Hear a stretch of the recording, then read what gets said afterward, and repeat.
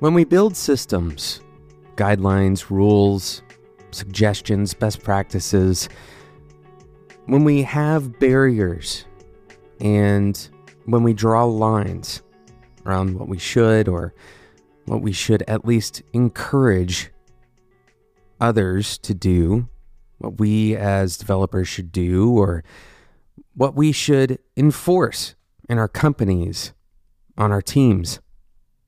We build these systems, we create these rules with an assumption, most often, that they apply in the average case.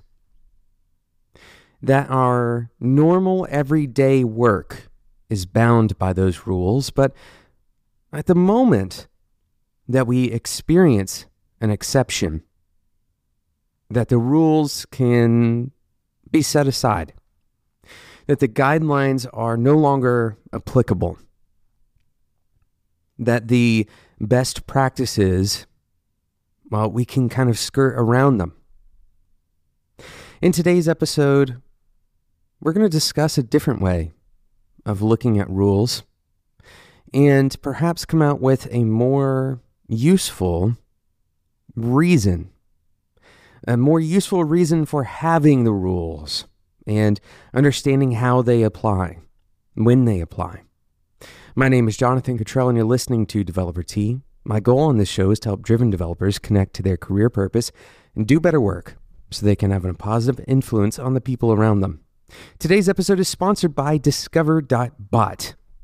Discover.bot is an online community for bot creators. Amazon Registry Services Incorporated created Discover.bot to serve as a platform-agnostic digital space for bot developers and enthusiasts of all skill levels to learn from one another, share their stories, and move the conversation forward together. On its own, even a good idea isn't always as powerful as it could be, but when a good idea is shared, it gains strength and momentum. It becomes capable of changing things in ways both small and large, and a good idea shared becomes an innovation. Discover.bot aims to sit at the intersection of ideas and innovation. Discover.bot wants to help people turn their experiences, discoveries, stories, advice, and knowledge into part of a shared canon that moves everyone forward. For veterans and beginners alike, Discover.bot is a place for learning, teaching, and talking. Head over to discover.bot/developerT to become a part of this conversation today, whether you are creating bots today, if you're interested, or if you've had a whole host of bots already go live and are out into the ecosystem. Discover.bot is absolutely built for you. Go and check it out, discover.bot/developerT. Thank you again to Discover.bot for sponsoring today's episode. I want you to think back to the last week of your life. I want you to imagine each day, if you can, even the last 3 days. Imagine or recall the events of that day. What events were normal? What events were repeated between those days? It's likely that even with this small of a sample, there was some anomaly. There was some kind of appointment that you had to go to, maybe an unexpected event with the weather, for example, or perhaps you stayed home from work because you were sick. This is something that happened to me recently. Now, I want you to extrapolate this across the last month, 2 months, the last season, or perhaps the last year or 2 years. How often do you experience anomalies? The strange thing is that we continue to call these anomalies exceptions, even though they are relatively common. And so instead of thinking about the exceptions in our schedules as just part of the schedule, we continue to think about them as exceptions, and we continue to treat them as exceptions. Now, this isn't always true. Many of you who are listening right now, you can look back at the last 3 days or even the last week and say, no, this is, every day this week has gone exactly as planned. There have been no anomalies. But the truth is that most of the time when we create what we consider to be the normal day in our minds, we aren't thinking about things that are typical. Instead, we think about the optimistic base case. Now, this isn't a fancy term that you can find if you Google, as far as I know. It's something that I'm making up for the sake of this episode. But this optimistic base case is the idea that nothing is going to go wrong. No interruptions are going to happen. That everything will go as planned. And this optimistic base case is important. We need to understand what that base case is.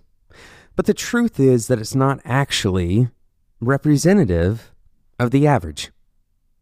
When you think about planning over the course of a week or over the course of a month or a year, you need to be considering that the average is not optimistic, nor is it pessimistic.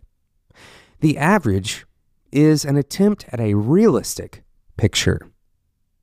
But the problem is that we create expectations for ourselves based on an optimistic picture.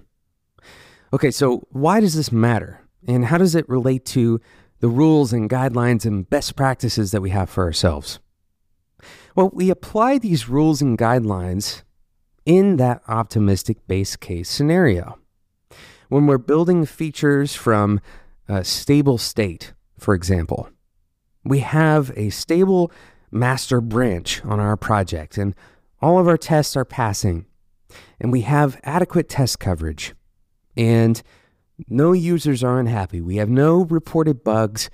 Everyone is, actively working today. No one is out sick.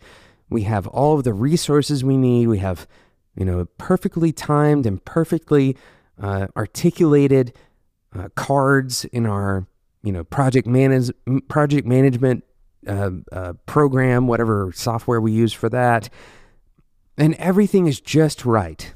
Now we feel that we can operate and follow our best practices. This is a utopian state that we've created where those best practices are applied. They're kind of like icing on the cake. And the moment that any of that ecosystem is disrupted, the moment that we don't have the resources that we need, or there's a bug that's been introduced, a lot of our so-called best practices tend to fall apart.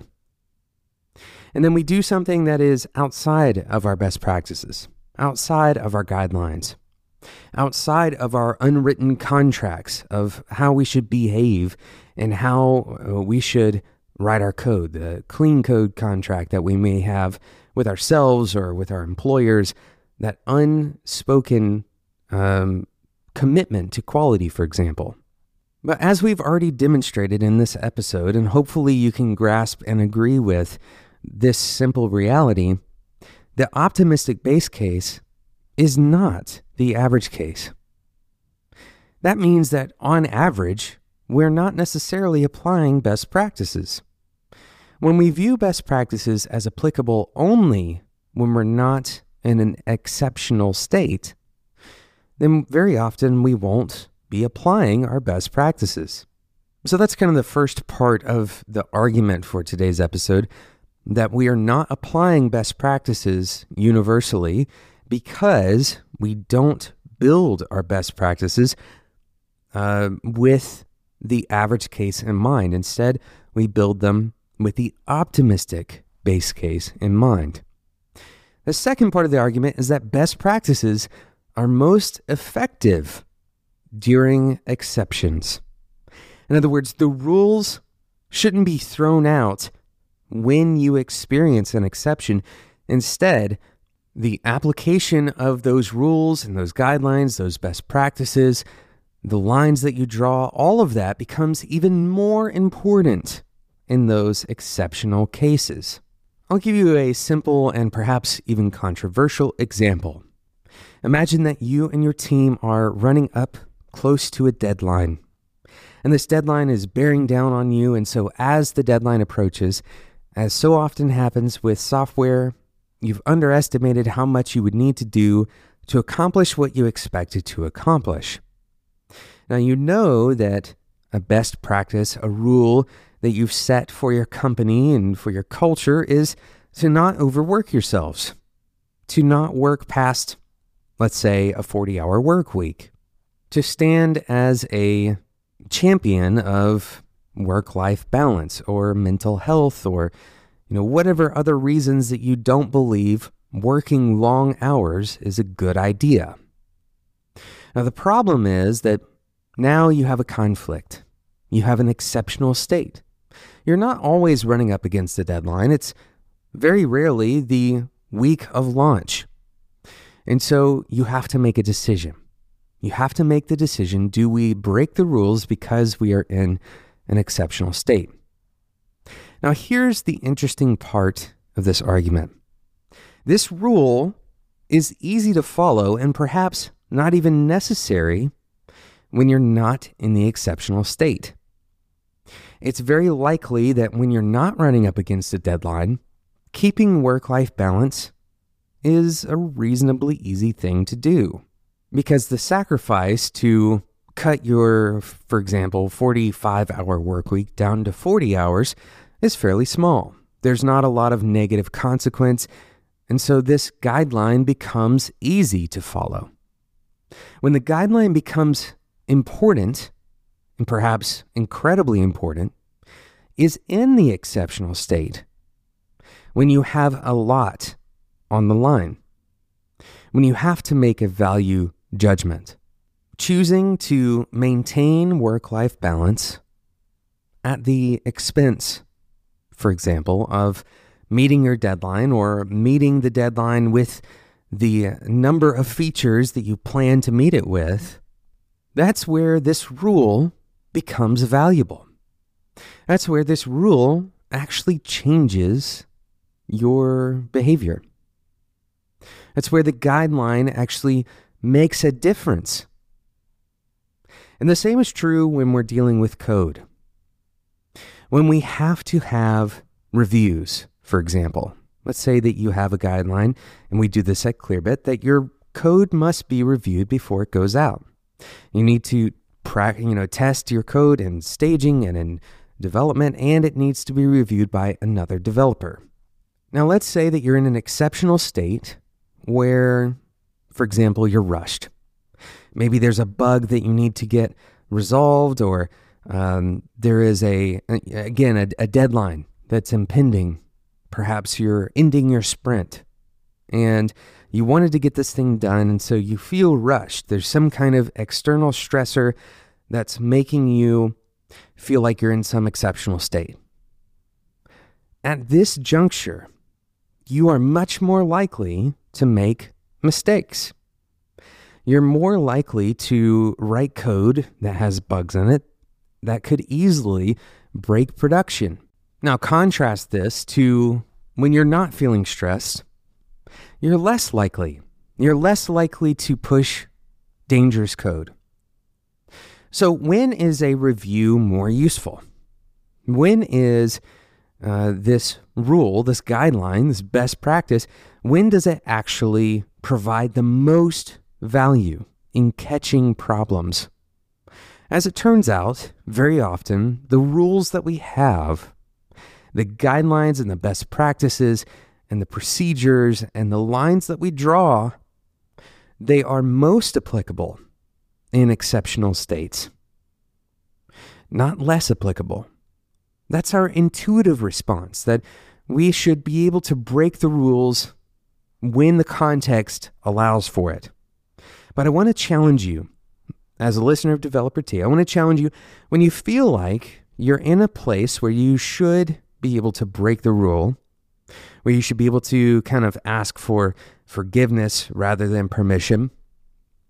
I want to challenge you to adhere more strictly to your best practice. Now, don't be dogmatic about it.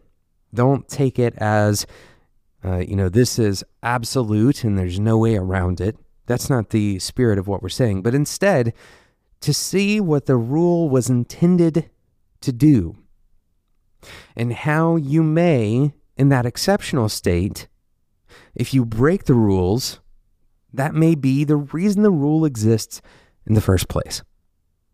Now, again, I want to be very clear. We aren't just talking about rules here. We're talking about things like proper naming structures and separation of concerns, good coding practices, internal company policies.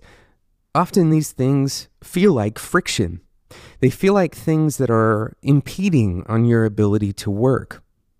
And it's important to recognize when that is actually true. We're not kind of blindly accepting every supposed best practice, but instead we should be considering in those especially stressful moments, in those exceptional moments, why does this friction exist?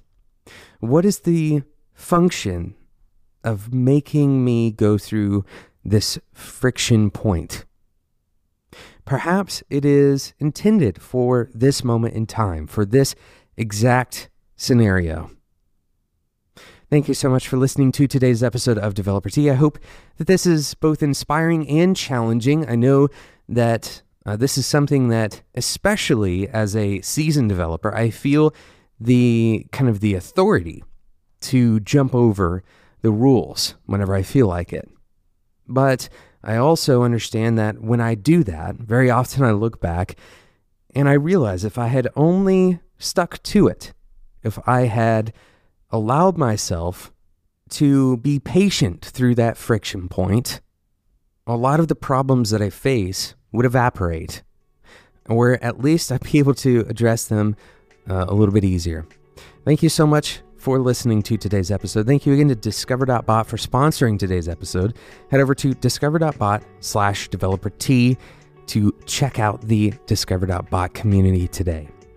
Thank you so much for listening. If you're enjoying today's episode, I encourage you to subscribe in whatever podcasting app you use so you don't miss out on future episodes just like this one. Thanks so much, and until next time, enjoy your tea.